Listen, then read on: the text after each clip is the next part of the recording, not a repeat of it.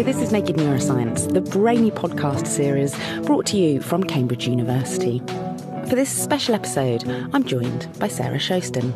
And together we're going to be putting the brain on trial to uncover what power science actually has. We'll explore the influence of neuroscience in the courtrooms. The judicial system could be construed as the backbone of how our country operates, a constitutional pillar of our democracy. Does neuroscience shape this? We'll be finding out.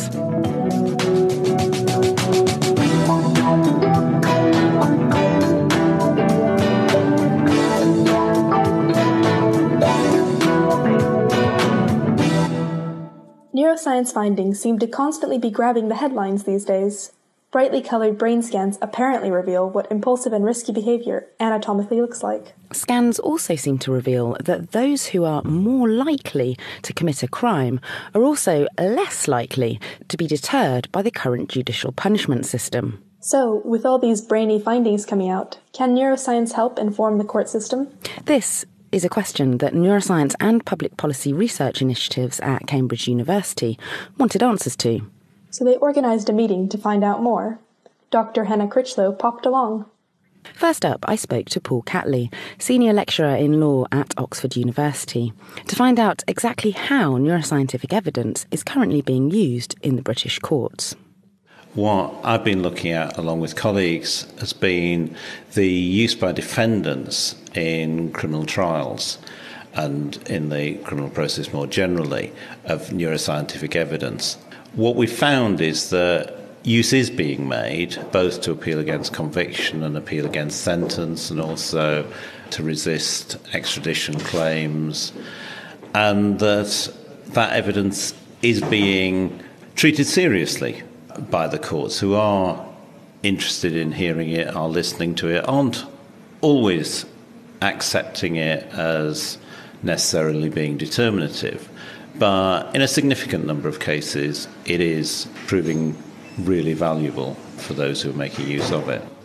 Typically, it could be a defendant who is producing evidence from say, an MRI scan that they have a particular brain abnormality, and that abnormality helps to explain their behaviour.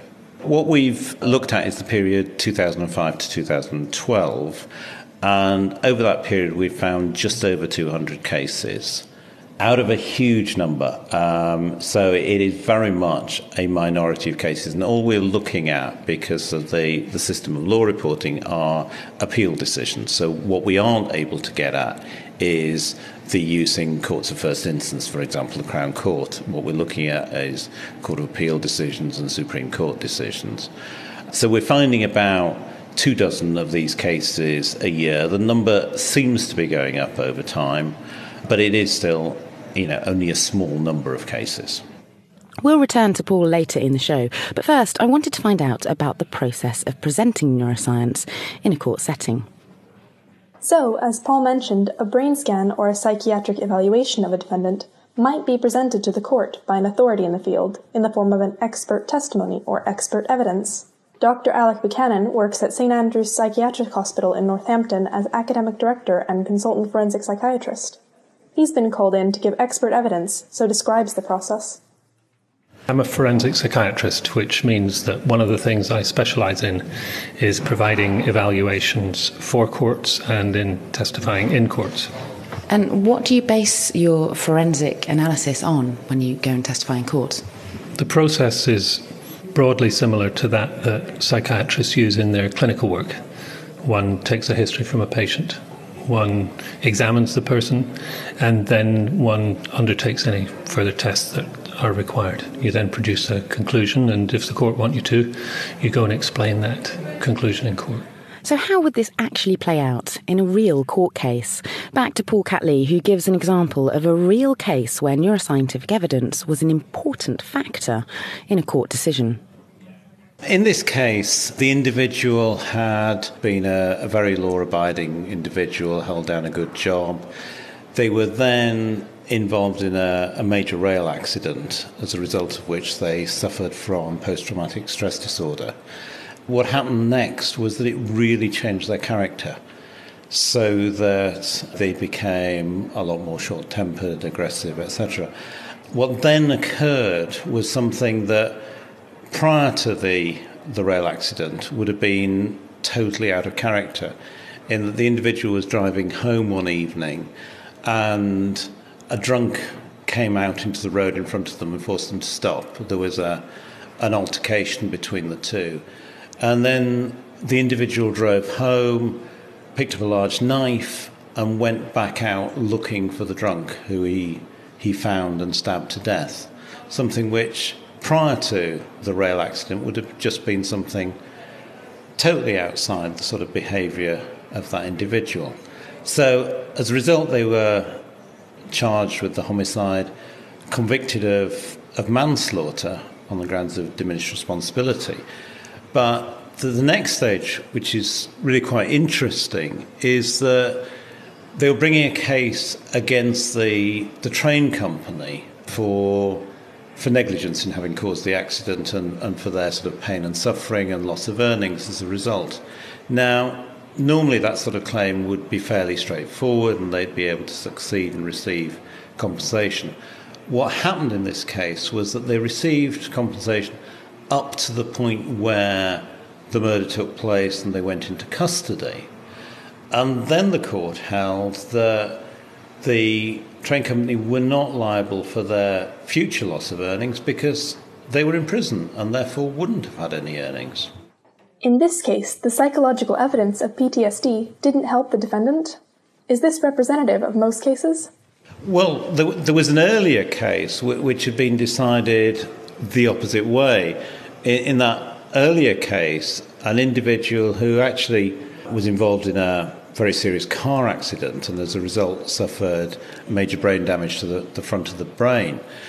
That individual, prior to the accident, had been unable to hold down jobs for long, had repeatedly got in trouble with the police for fairly minor offences, quite often violent offences.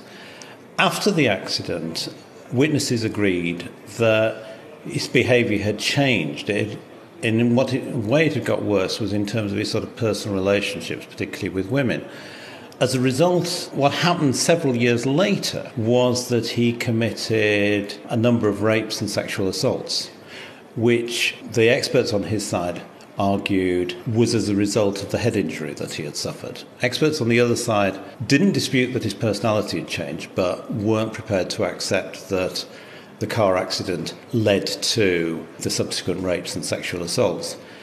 In that case, the court decided on the balance of probabilities that the car accident had led to the future criminal behaviour and awarded him compensation for the fact that he was now in prison. So, in this second case, the evidence from a brain scan helped the defendant avoid a harsh sentence. What was the difference between these two cases that swayed the outcome? Paul Catley continues. The earlier case, the case where the individual went on to commit rapes, there were quite a bit of scan evidence there showing the extent of and the seriousness of the brain injury that he had sustained. In the other case, which was based around post-traumatic stress disorder, the evidence came from neuropsychologists, neuropsychiatrists, looking at the changes of his behaviour. So we are seeing differences in the types of neuroscientific evidence used, how it's presented, and the ultimate outcome in cases. In the two examples given by Paul, the decisions went in the opposite direction for the defendants.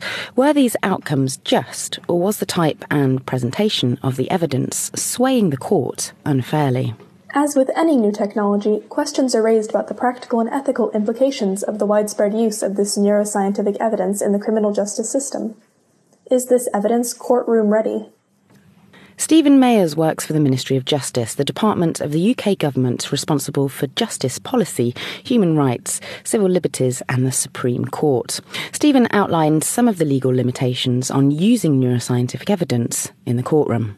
science in many ways is not quite advanced enough yet, and particularly how to get down from a generalised point about a neurological condition for the population as a whole, but how that relates to a specific case, which is what the judge is confronting. I think that's a big challenge for the scientific community in a way, to take those generalisable principles or findings about a kind of condition to an individual in a case, in a time, in a place, which is what the judicial system is trying to deal with. Simon Deacon, co-chair of Cambridge Public Policy Research Strategic Initiative, gave some examples illustrating this mismatch between the concerns of science and the legal system. Well, there are cases where the courts have received a lot of scientific evidence. A famous Scottish case involving a claim for lung cancer caused by smoking, and the judge reviewed hundreds of papers in epidemiology, which over many decades had established to the satisfaction of scientists and policymakers that there was a strong causal connection between smoking and lung cancer. And this is more or less universally accepted now and has been really since the 70s. But the judge made the point in this particular case that although these scientific papers showed that in a given population smoking was correlated with lung cancer, the particular claimant or plaintiff in the case before him couldn't use this evidence to show that he had suffered lung cancer because of smoking as opposed to some other cause. So I think this is an important distinction between what science does and what law does. Science is often concerned with large numbers, representative samples, drawing inferences from evidence of a certain sort. That isn't always easily translated into the individual claim, where an individual is arguing, I've been damaged by a particular, in this case, carcinogenic agent. We can't expect scientific knowledge to transfer straightforwardly into the courts. Now, having said that, we heard today about cases where in the criminal law very recently, as an appendix to a judgment, the court would explain its interpretation or give an account of the state of the art of neuroscientific literature. So I think over time the courts are becoming used to dealing with this type of scientific literature. Those cases are still exceptional, but we are seeing the courts deal with this and become more familiar with it over time. That's not to say in every case that science beats law, but science is becoming part of law, I would think, gradually and over time. Back to psychiatrist Alec Buchanan, who agreed that medical versus court-ready psychiatric evaluations are fundamentally different. One problem for neuroscience and for other forms of investigation is that when they're used in court, the process is rather different from the process that applies when they're used clinically. So when a doctor examines a patient and is left in some doubt as to the diagnosis or the appropriate treatment, they may carry out a test. And they're using that test to help them explain what's going on and to provide something that's going to help. When things are done in court, the process is often the reverse. There's been an explanation from a defendant, which may or may not be believed, and somebody's using a scan or a test to try and make inferences about the veracity of what the person is saying, or to find alternative explanations for what they've done. In other words, the process works rather in reverse. You're doing the test before you've taken a history and found a problem. And it's a new task, really, for neuroscientists to try and apply their techniques in that setting. They were developed for other purposes. Should legal practitioners be trained to understand neuroscientific evidence that, while perhaps not perfect, is certainly becoming a familiar presence in courtroom settings? Lisa Clayton, Senior Lecturer of Law at the Open University, believes training is necessary. One thing that was suggested by the Royal Society, which would be a very good idea when I was working on their working group module called Law and Responsibility, was that undergraduate students in law should be trained in understanding neuroscientific evidence, and that neuroscientists should be trained in understanding the requirements of the law. There are many things that go into law courses, and expert evidence may be an option that people study as part of their law degree, but there wouldn't be a specific training in understanding science behind expert evidence, which is perhaps what's needed. Back to Alec, who disagrees. He thinks that there are other ways to help the legal system grapple with science. Well, we'd all like to know as much as possible about all of the things that we have to deal with. I think it's asking a lot of the legal system to educate all of its practitioners in every aspect of neuroscience. I think what might help is if the legal system had better access to expert advice and to measures of expertise. Not everybody who goes to court as an expert is an expert in all areas equally. And I think we could be doing more in the medical profession to help the law to understand what our qualifications and various memberships mean.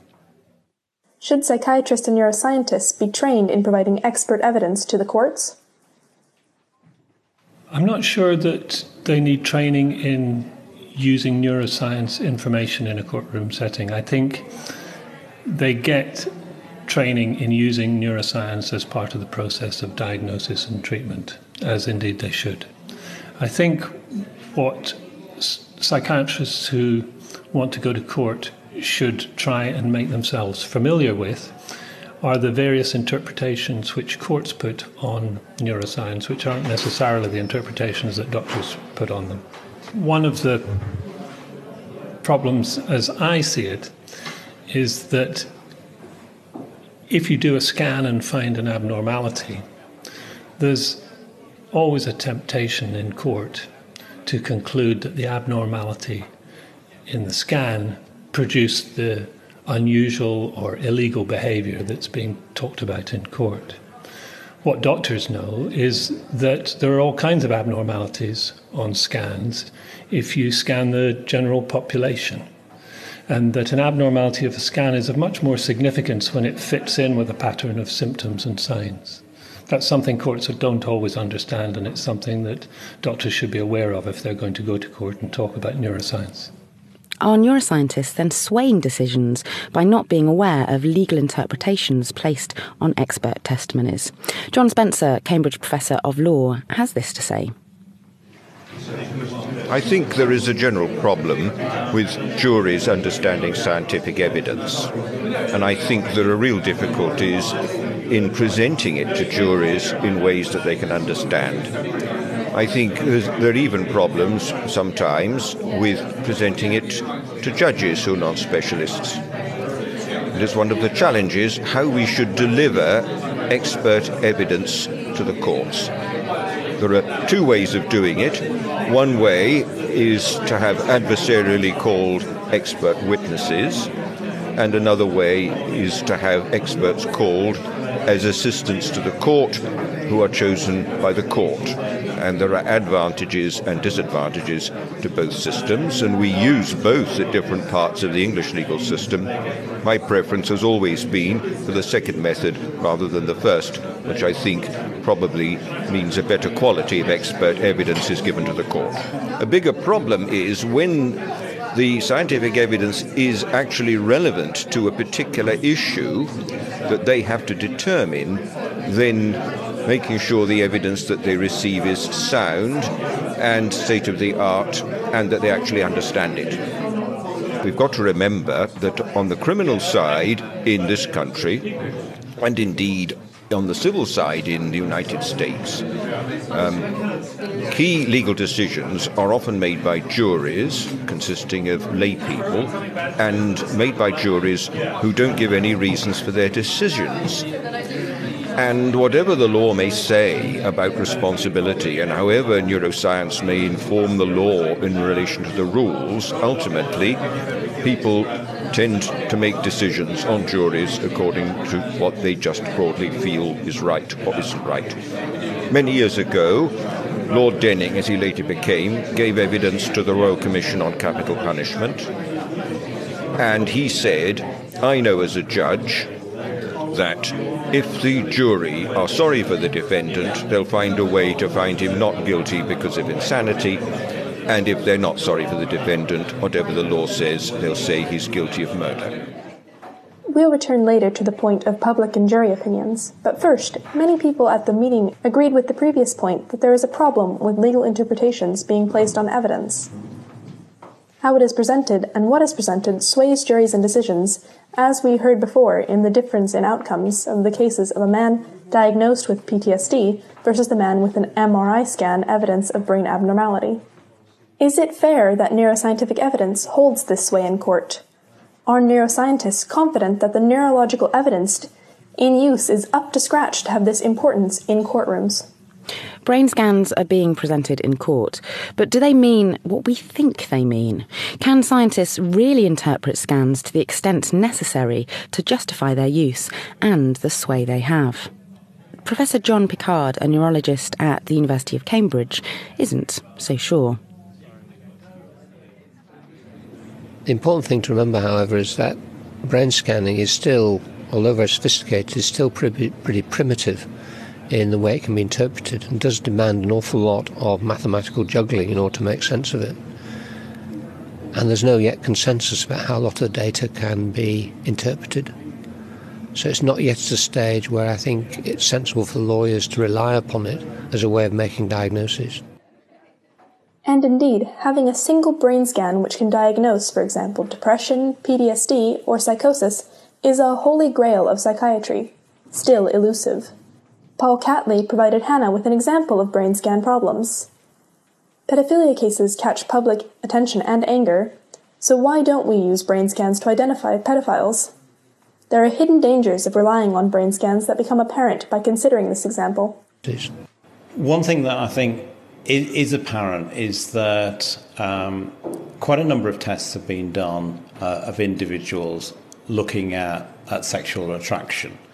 And they've been done with people who are heterosexual, people who are homosexual.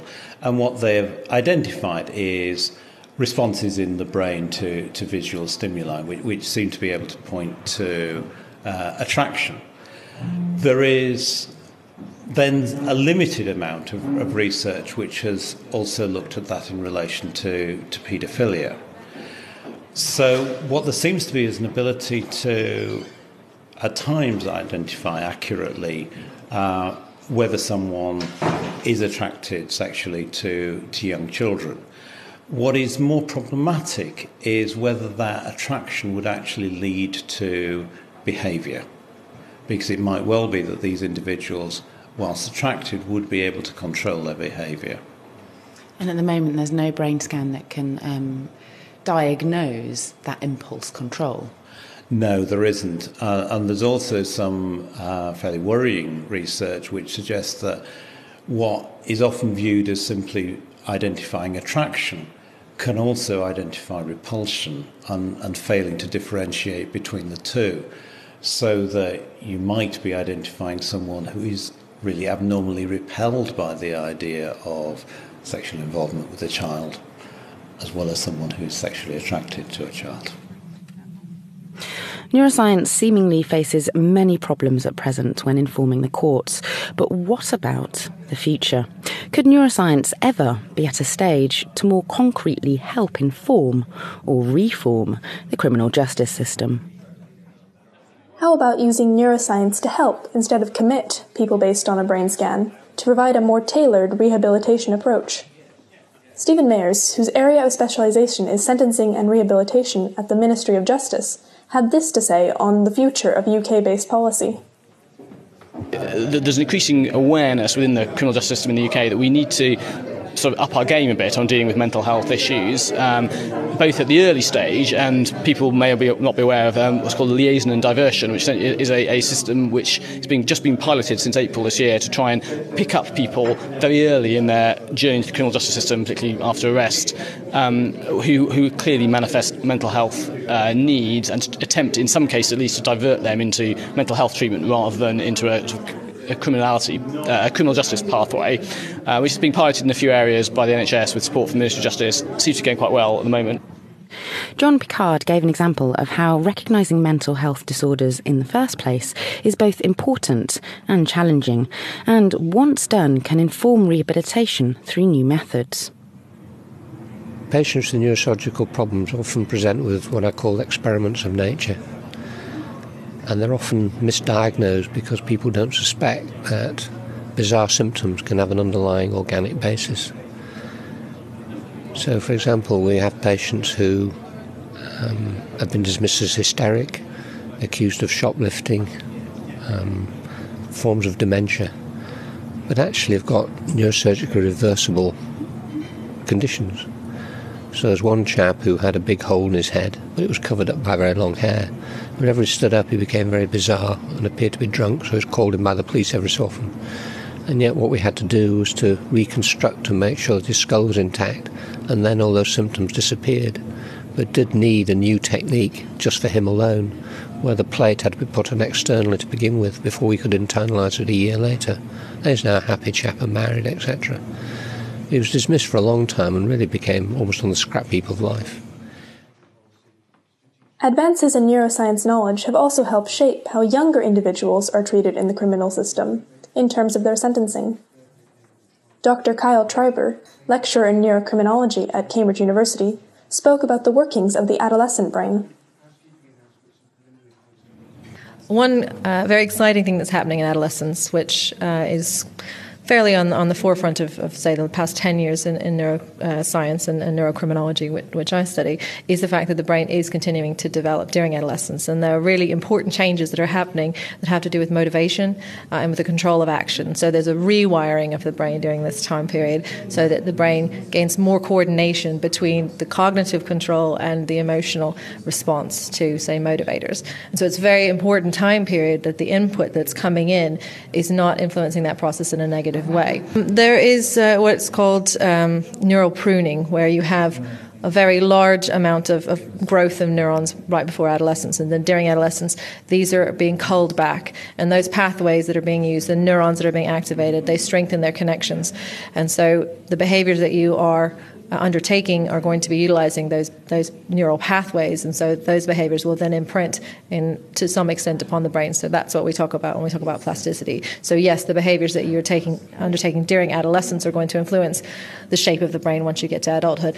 One thing that is particularly, I think, problematic in adolescence is substance use, because substance use targets the specific areas of the brain that are being rewired, and particularly the motivational areas. And if that substance use is happening during this important transition period, it may be that coordination between control and motivation gets disrupted and does not develop effectively, and then we can see substance abuse disorders and behavioral disorders that can continue from that. And this knowledge has been used in courtrooms across the globe, with young criminals getting reduced sentencing. Other events in adolescence are important too. Head injuries in childhood are increasingly recognised as a potential factor in later criminal activity, according to Paul Catley. There's certainly evidence that a disproportionate number of prisoners have suffered serious head injuries early in their life. What I think that suggests is that these individuals may be less able to control their impulses as a result of the head injury, may possibly be more aggressive. But it could also be that they initially suffered those head injuries because they were more prepared to take risks as children. Also maybe because they were less supervised as children and therefore getting to dangerous situations. So it's not a simple causal relationship. We return to John Picard, who continues describing the problem of head injuries, including his thoughts on future care directions. There's good evidence from epidemiological surveys that childhood head injuries associated with increased risk of antisocial behaviour later in life. And the importance of that finding is that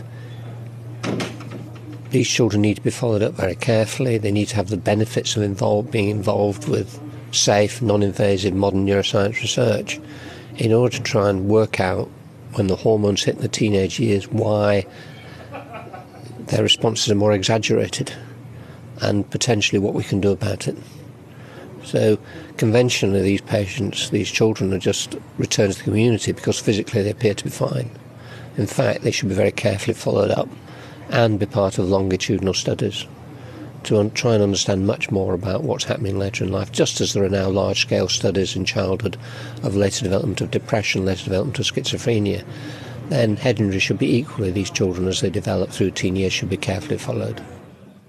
With these ideas and advances abounding, it's important to, in the end, consider what exactly we are hoping to achieve with having a criminal justice system, and how the rehabilitation system could help reach these goals.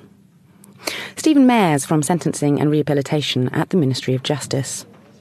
Well, I think it's quite interesting for the UK is that we need a bit of a dialogue around between the legal profession, the medical profession, and most importantly the public about what feels appropriate and how far or fast or not our legal system should move in that direction. John Spencer, Professor of Law at Cambridge, agrees the public view is important in these discussions. We have to have legal rules which broadly satisfy and reflect the feelings of the general public. Thoughtful people take the position that criminal liability should not attach to people who are not much at fault. But I think the general public are not convinced of that, and they wouldn't accept. If neuroscience shows us that paedophiles simply can't help it, then obviously the law relating to their responsibility would have to change. I think members of the public would say, I'm sorry, we've still got to lock them up, it's still wrong, we've got to punish them, or something like that. Tor Tarantula, a PhD candidate at the Department of Psychology, Cambridge, weighs in on the purpose of the criminal justice system. It's an interesting question what ultimately the function of the penal system is and why we punish people.